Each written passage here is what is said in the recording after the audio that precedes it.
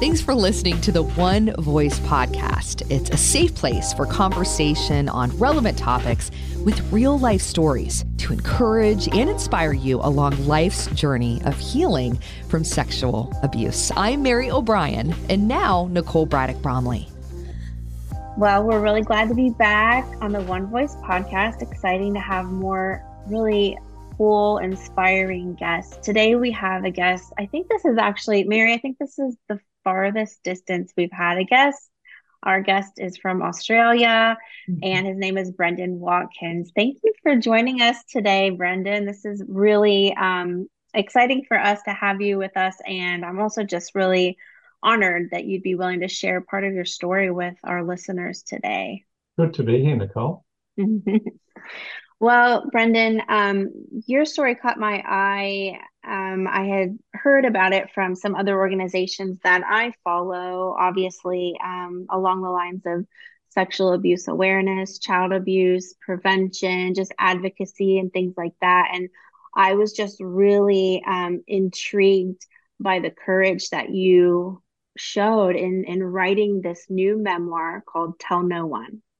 And I don't want to give any bit of a summary of your book. I have a lot of questions, and I have just a lot that I wanted to talk to you about your story. But I would love if you would be the one that could sort of share a little bit about what this book is about, what part of your story you're telling, and we can kind of just go from there.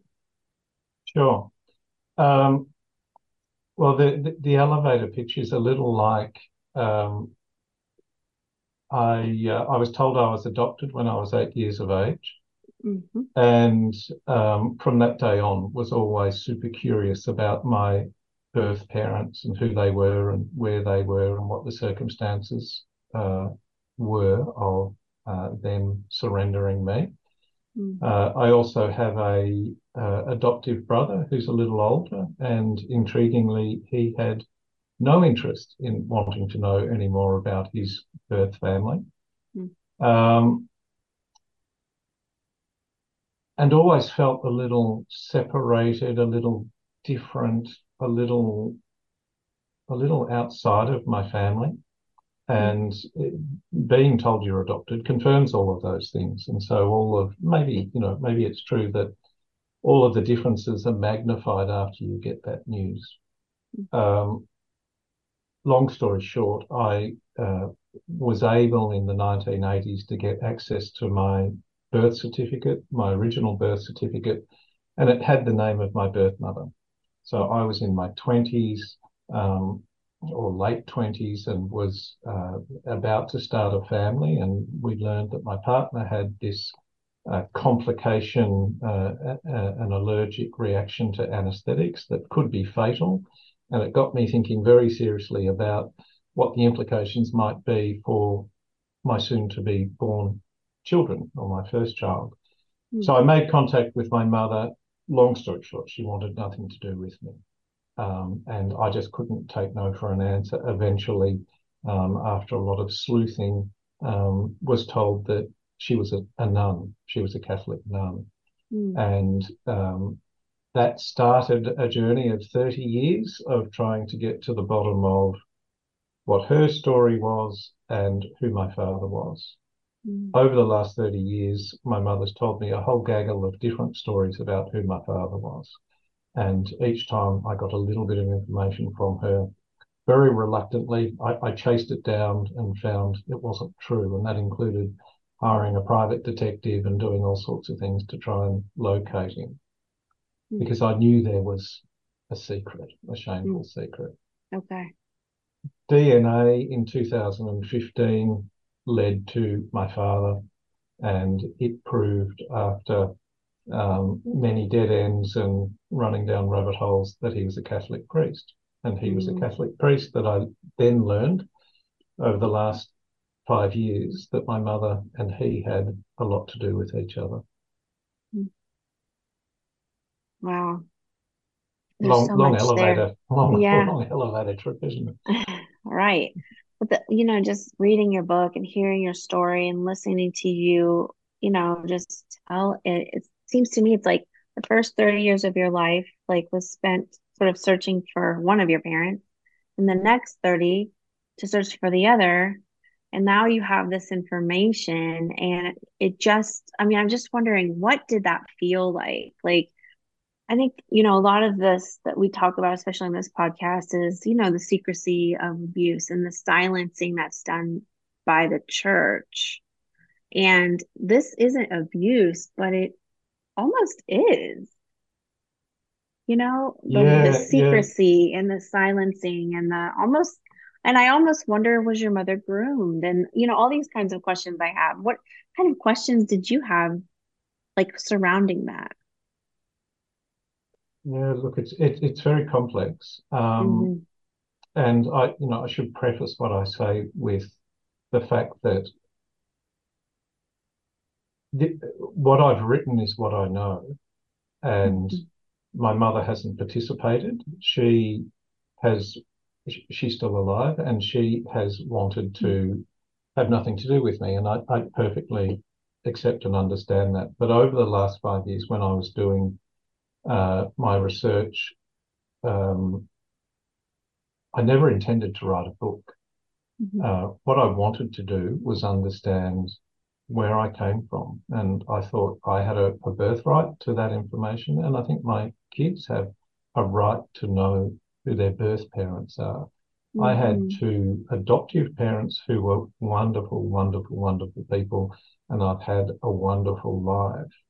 But I found out who my father was, and it answered all of the questions. And when I started um, learning about him and his life and the fact that my mother and father had some sort of relationship over 30 years. I really wanted to get to, over 60 years. I really wanted to get to the bottom of it. I've always Hmm. journaled and Okay. every year write tens of thousands of words around what's going on. And this has been the stone in my shoe that I've always wanted to resolve. Mm-hmm. When I found out who my father was, I quit work and I wanted to research and find out the truth. And I had no intention of it becoming a book. The more children of priests I spoke to, and the more mothers that I spoke to, and the more I learnt about what's been happening with the church and priests having children, the more I felt duty bound to make it a book and publish the thing and Mm-hmm. to go public because it is abuse. Yeah. And my father and mother had a very complicated relationship. And even though many said, that they were best friends, they were great mates, they went everywhere together, it was a relationship of inequality. My father first met my mother when she was about 15. He Mm-hmm. was 30 years older. And Older. Okay. so there's a sexual element, and equally as abhorrent is the spiritual abuse. Mm. She was a believer in God and still and is devout. And my father was the hands and feet of God on earth. Mm. You can't say no to that. Right. And I learned that when I first got my birth certificate that my mother had me when she was 27. She wasn't a nun, but she'd entered a convent. And even though I was told she was in a convent, she wasn't. She wasn't. She'd resigned and ended up moving in with my father and cared for him for the last 5 or 10 years of his life. But it is abusive. It's spiritually abusive. And in many, many cases, it is sexually abusive. Mm. And so a lot of the research I was doing over the last 5 years was looking deeply into not only my parents' relationship, which is a very unusual one, but looking into the lives of the children like me, the tens of thousands of children of Catholic priests who have been silenced, but Mm. also dealing with the mothers and learning that the relationship that my parents had was very similar. My mother was vulnerable. She was much younger. She was she was not educated. She didn't have any financial resource, and she didn't have a wonderful family background. Mm. So she was extremely vulnerable. This wasn't a love story. It could never be construed as a love story. And, probably the most complete research on this is by a German academic called, by the name of Doris Reisinger, who she calls it reproductive abuse, where priests, and it's been conservatively estimated 20,000 plus children of priests. Wow. But add to that the fact that there are children, but there are also priests, and many, many stories of priests who have coerced the mothers to abort and adopt. So there are no figures. The church has managed to silence people. And, tell me if I'm talking too much, but in 2014, the United Nations wrote to the Vatican and implored it to stop making the mothers of priest children sign confidentiality agreements. And so they knew this was going on. Like that was well known. This is the United Nations. Wow. And they gave the Vatican a timeline to respond in 2019 to assist the children of priests, to stop silencing the children of priests, and the church hasn't responded. The church has never responded because this is a scandal, in my view, as significant as the church abuse of minors scandal. Sure. Yeah. So, I was always puzzled as to why people hadn't gone public. And, this is obviously a part of the reason that the mothers have been silenced, and many of the children don't know. And it's only now when freely available DNA testing, with people like Ancestry and the like, is answering questions for people. It's only now that people are starting to find this information out. And so the church is madly, running around trying to keep people quiet. And I felt an obligation to write the book and make this public. I'm really glad you did. I think it's something that is definitely not a well-known thing. And, as widespread as it clearly is, I mean, we need people like you talking about this because this is injustice. Yeah, look, it's certainly a growing issue since the book came out. The book's really only been out for a couple of months. I've received so many responses from people through social media, email, and the like, people coming forward at book signings and the like, saying, this is me, this is my story. There was a TV show made with the ABC, an Australian, the national broadcaster, which very quickly got 1 million views, and as a result of it getting 1 million views, it's on YouTube. If people Google my name and ABC, okay.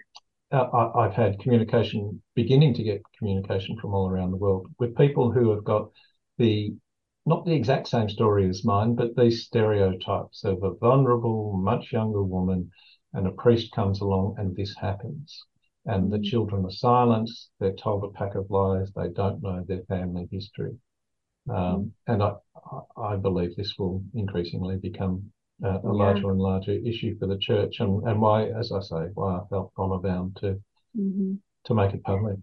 Do you see how is it very common too for the mother, the woman in the story to be silenced as well? Or because it sounds like with your birth parents, they continue to have a relationship, but that was probably because you were then adopted and out of the picture, they could. But is that pretty common, or are some of these mothers and the women in the story, are they often like, outcast then at that point just to protect the priest? I'm just wondering, where do they go in the story, Yeah, look, there's a few more common scenarios. So there is a lot of abortion that has occurred. The confidentiality agreements, the NDAs that are signed, and I make the point, these are the tools of abusers. This is what Harvey Weinstein does. That's right. And this is what the Catholic Church is doing. And the Southern Baptist Convention. Yeah, a part of the one of the clauses is that you can't talk about it. You can't even confirm you've signed it.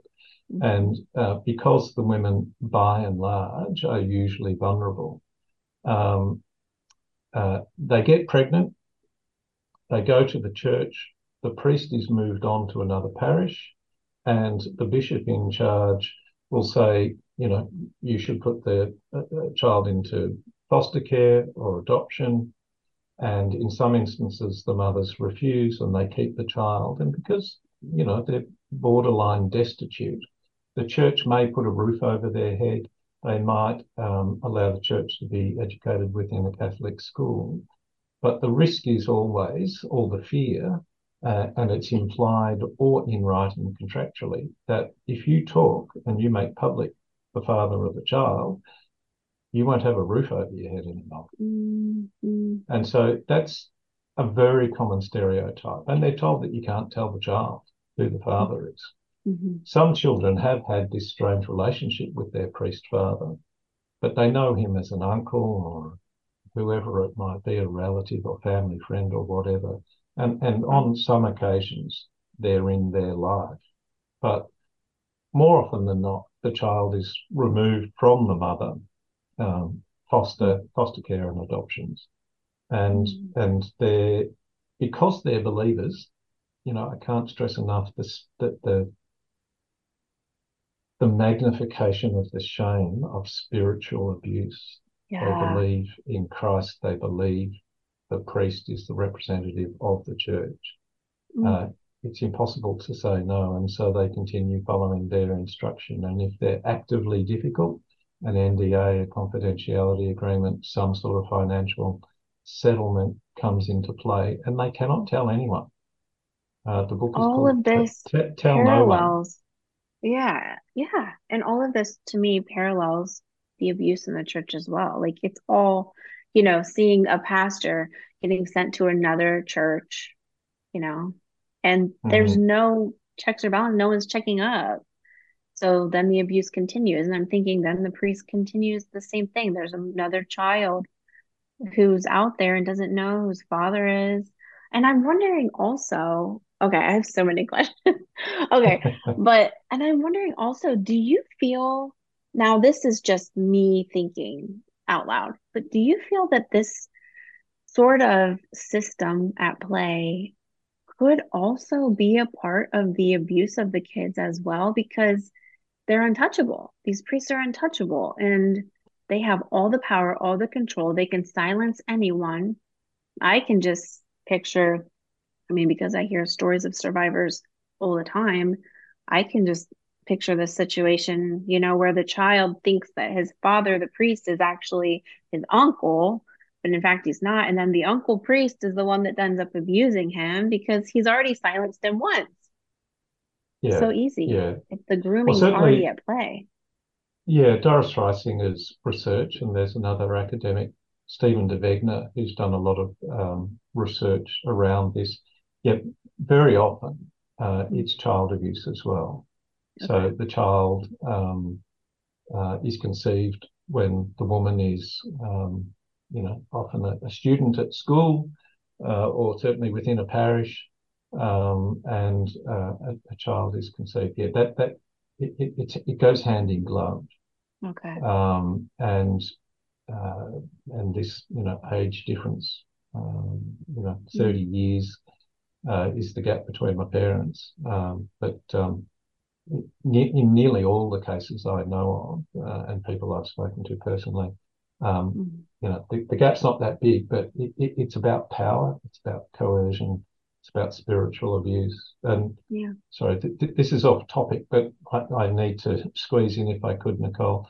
But one of the things that really made me want this book to become public and the information I was learning to become public is there was an academic in London, a child of a priest, her name's Sarah Thomas, who was doing a PhD, research specifically on the children of priests, and she spoke to 100 children.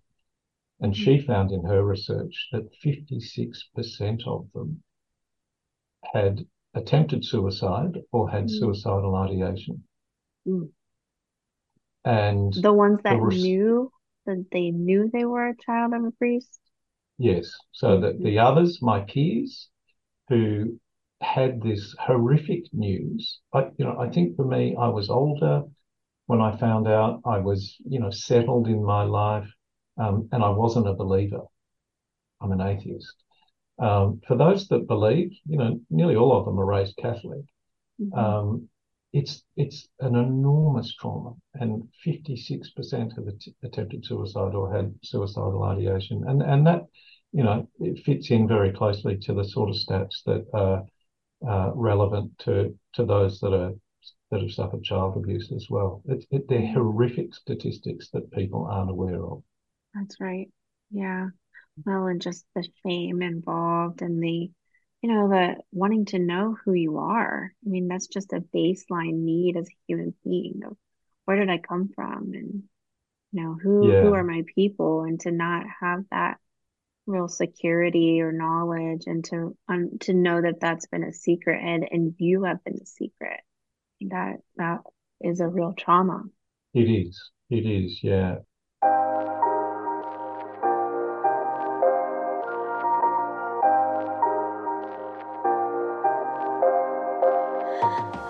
Okay, I just wanted to pause a moment to tell you about this community called Unleash that we keep referring to. If it sounds like a secret club, that's because it is. But if you're a survivor of childhood sexual abuse or sexual trauma of any kind, you are personally invited. Unleash is an 8-week e-course. It features film, storytelling, personal contemplation exercises, and my favorite part, a safe online space where we meet virtually in small support group settings led by myself and other trauma experts, where we openly discuss this lifelong journey of healing from sexual abuse. It's kind of like a book club, but like a really precious one. A place where questions are welcome and your story, as much as you feel comfortable sharing, is safe. Maybe you've experienced some healing, but you long to be unleashed. I hope you'll consider joining us. Each group is limited to 8 survivors, so head over to our registration page now and grab a seat. The website is iam1voice.org/unleash. And by the way, if you aren't interested in the support group part, but you want to just work through the videos and the ebook content at your own pace, we have that option too. It's right there on the website as well. This road of healing can feel pretty long, but we don't have to walk it alone. That's why we're here. And I hope you'll join us at one of our upcoming groups. More info at iam1voice.org/unleash. So many of the people I know that are children of priests and mothers of the children of priests, I'm guessing, but I would estimate that at least half of them are still undergoing some sort of psychological counselling. Many have been raised in difficult financial circumstances. They haven't had the opportunity of education, and they don't necessarily have the resources or supports around them to be able to deal with it. And I was outraged talking to so many of my peers and finding that they've been having psychological support for decades of their life, and they're paying for it out of their own pocket, and they don't have any disposable income to spare. And the church is taking no responsibility. The church is denying recognising them as they come forward. And there are many people I know of that have gone to the church and they completely deny the truth. They completely deny still DNA evidence. And so, one of my friends has gone off and got a higher level, I can't think of the name, but there's the level of DNA that is used in the American legal system that gets people out of death row. She has got, and the church is still refusing to recognise the priest as a child, and this is going on all the time. Yeah. Wow. That's the game. They're waiting for people to die, and it's what they've done with child abuse of minors. They're waiting for people to die. They slow the process. They drag things through the courts. They lose a case. They appeal. And it goes on and on and on to people, to the point where people are either, financially depleted where they can't continue, or emotionally depleted where, the fight becomes too great and they have to walk away from it. Or very often the witnesses and those involved, the mothers and the priest, die. That's the game. That's what they're doing. That's just horrible. Do you feel like the sharing of stories, is the answer here? Do you feel like there's hope for awareness to a level of change in the systems? I mean, what do you think? Or is it more just like we're going to tell our stories, the ones that can tell it, for healing purposes? Um, I'm pessimistic about the church changing. Sure. Understandably. I'm not trying to change the church, I suppose. I've spoken to so many children of priests who are quite damaged, and I felt that they needed a voice. And equally, I'm not setting myself up as any martyr or great person. It's been very therapeutic for me to talk, and it's been very therapeutic. Every time I have these discussions, they're kind of hard to do, but I feel so much better because every time there's a podcast or an interview or an article in the newspaper, I hear from people, and I hear how freeing it is for them that someone's come forward. And everyone's different. They may or may not want to come forward. They may or may not want to speak publicly. But to know that there's others that are doing it, and it might free up some people. Like, I have no relationship with my mother, but she has 2 grandchildren. These 2 wonderful, wonderful people in their 20s. They are her only biological grandchildren that she misses out on. Yeah. And I understand, because I believe she's a victim of abuse, and I believe I'm a secondary victim of abuse. But I hope that there's other mothers that may be able to deal with it and tell the truth and connect to their children, or to reveal, even to a friend or a psychologist or a doctor or somebody that can help them and free them from the trauma. The pain is caused from the secrecy, and the secrecy equals the secrecy creates this psychological disturbance. And it's so closely tied to shame. If you have such a horrific thing, particularly if you're a believer, you have to share it, you have to release it. And the book and these discussions help me enormously too. So yeah, it's not a fun thing, but because there are tens of thousands. Doris Reisinger believes there's 6 figures, that it's well over 100,000 children of priests that are wrestling with these things. And thinking about that percentage you shared earlier, just of the effects that trauma has on an individual's mind and spirit. I mean, it's just so sad. But then on the flip side, I just think, wow, what a beautiful human being you are to even think about your mother that way. The compassion you have for her, even through the fact that she will not own the story. Like, how amazing that is about you. Where does that come from? Oh, look, I was angry for a long, long time with my mother. Sure. I'm no saint. I harbored great anger, and I needed to understand it. And what I've done in the last 5 years, this research and this book, is about understanding her scenario. And my mother is trying to protect herself. She's trying to survive. Sure. It's only in the last 5 years. It's only in the last few years that I've realised that's the truth of her story. And I represent an enormously painful part of her history. Yeah. And it's something that reverberates through her life in a negative way. She's not a bad person. She's a good person. And she's doing what she needs to do to survive. As I say, she's without resources. And look, 56% of people, of the mothers and the children, attempted suicide or thought about it. There's many, many people in her situation that have killed themselves. They're not here any longer. So I absolutely respect her right to deal with this in the way she does. Mm-hmm. And, I just hope that there's other people that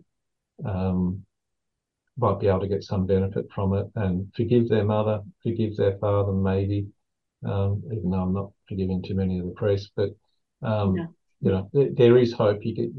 There's a way of moving on. And, everyone's got their own different way. And I suppose the book is my description to others of how I dealt with it, how I made sense of it, and what I did to leave it in the past. Yeah. Yeah, I think you said it really well. You said, we're all doing what we need to do to survive. We're all, playing different roles and different stories of hardship. And that really is kind of the bottom line for humanity is Yeah. that Yeah. and having compassion and empathy for each other as we do that. Yeah. And, the bonus is you feel as though you're helping, you feel as though you're helping others. And, that's one of the, fundamental steps you can take to sanity and balance is to be useful. And I'm trying to feel useful. I'm not trying to be somebody I'm not.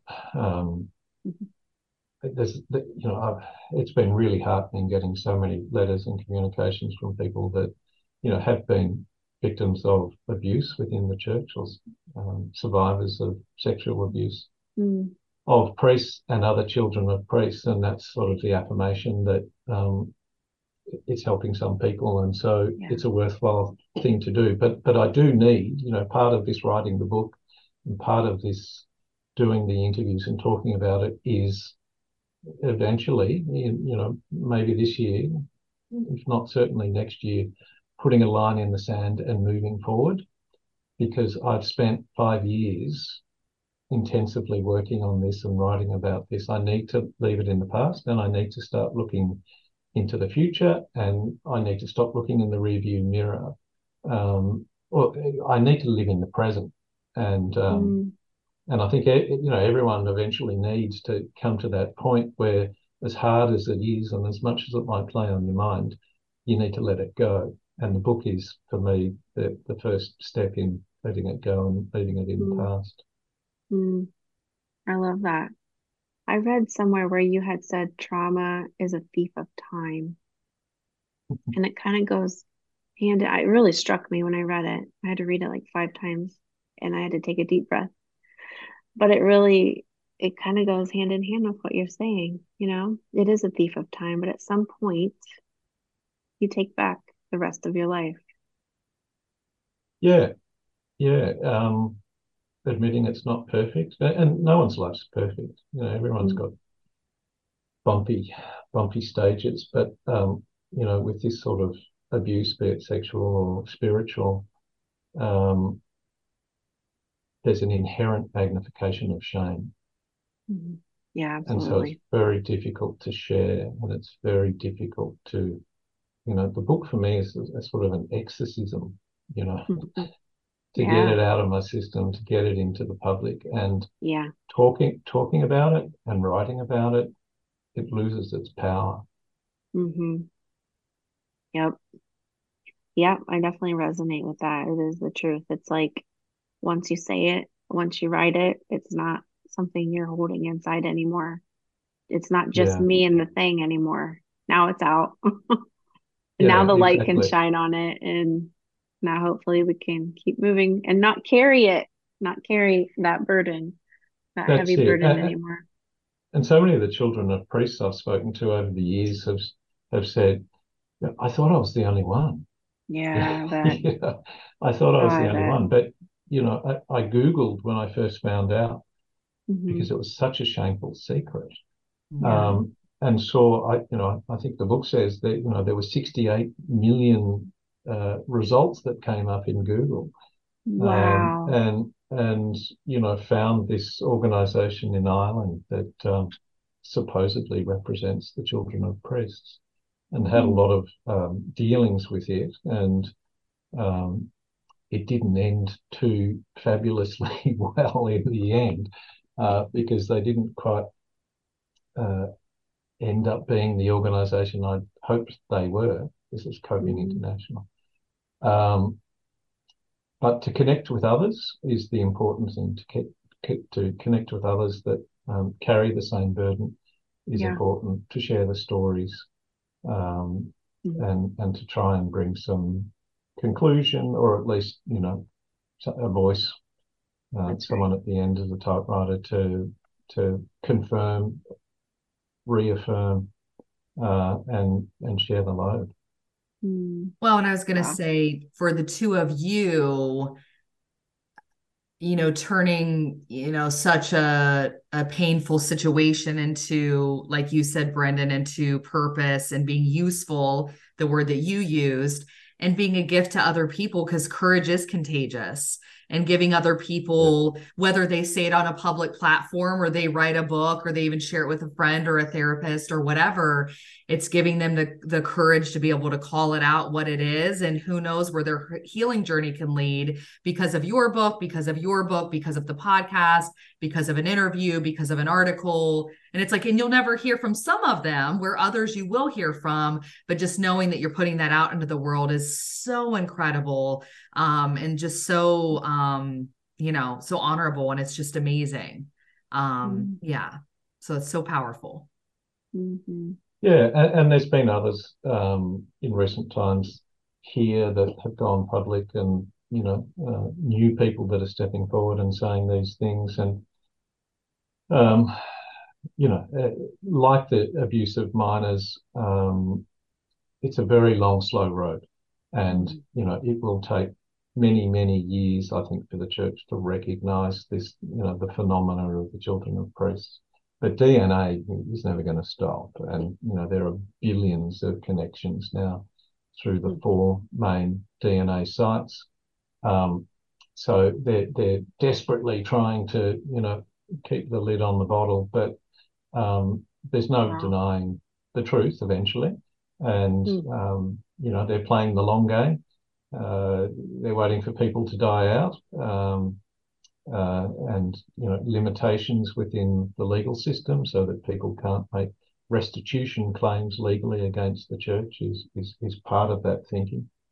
But there are so many of us out there, and I'd like to think that, you know, maybe the book and maybe me speaking will be, you know, that little snowball that you tip off the, you know, the top of the mountain, and as the years pass, it'll get bigger and bigger, and that it might be one of the initial elements that start a movement that I do think so. that ultimately give people some peace and some freedom. That's right. What the church does about it, who knows? I'm not here to change the church. And I should also say, I've met so many parishioners, people that knew my father, people that knew my mother. You know, my adoptive parents were really devout. This isn't an issue for the parishioners. Everyone I've met that's a devout Catholic have been absolutely fabulous, and actually really accepting of me and my story. It's, the problem isn't the parishioners, the people that believe. The problem is the administration of the church. That's right. And the priests are only human. They're men with feet of clay in this misogynistic, ancient Bronze Age institution.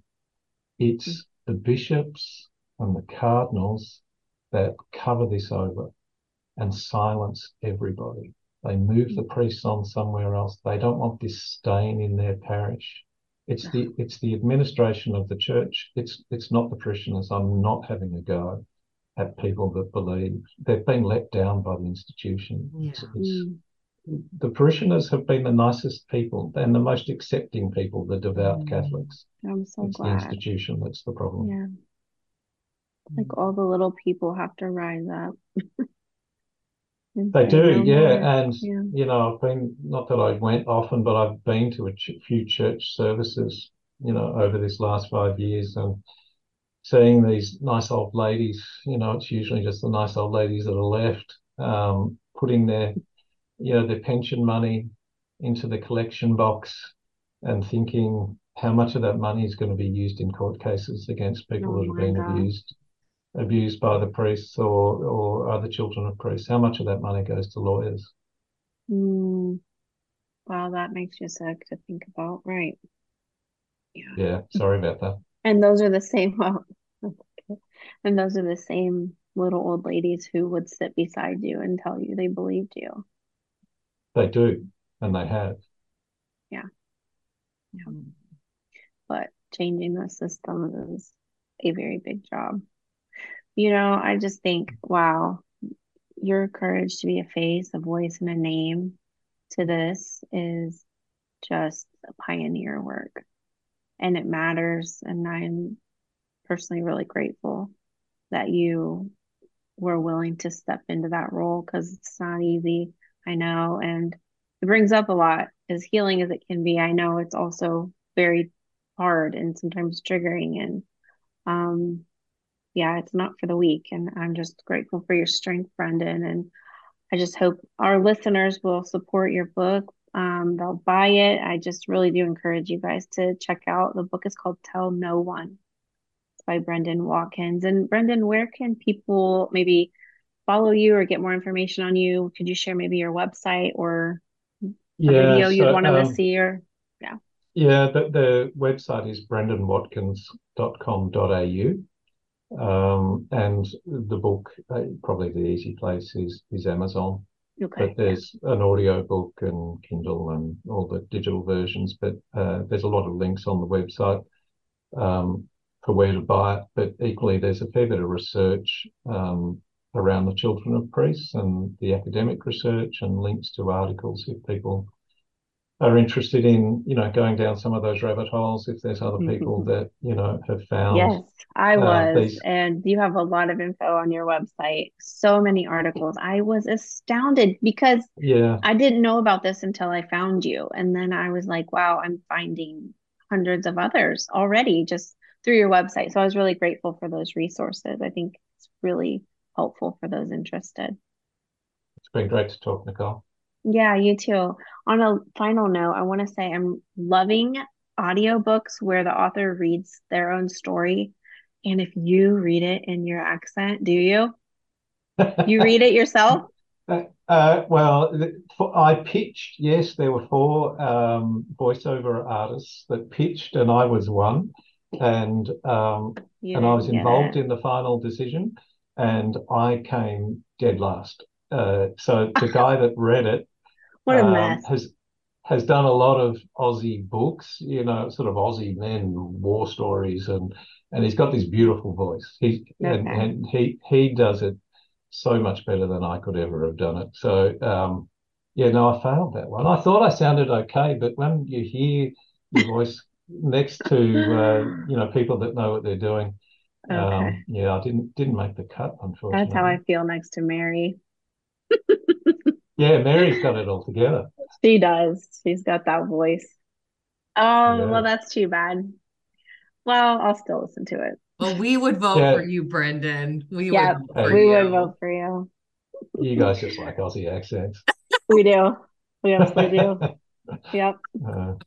Well, thank you, Brendan. This was a really, really good conversation. I'm grateful. I'm so grateful for your position and your voice. And just know that we're going to be cheering for you every step of the way. And we'll put all the info and a link in the show notes so people can follow you and definitely learn more. I know this is a topic that really needs uncovered further. And I'm glad that we have a community here that is up to the challenge. Exactly. Thanks, Nicole. Thanks, Mary. Thank you. I've really enjoyed it. Thank you. Good. All right. Take care. Cheers. Bye-bye. Thank you so much for listening. Be sure to subscribe, write a review if you heard something you liked, even invite others to listen so we can be on this healing journey together. You can check us out on Facebook or go to iamonevoice.org.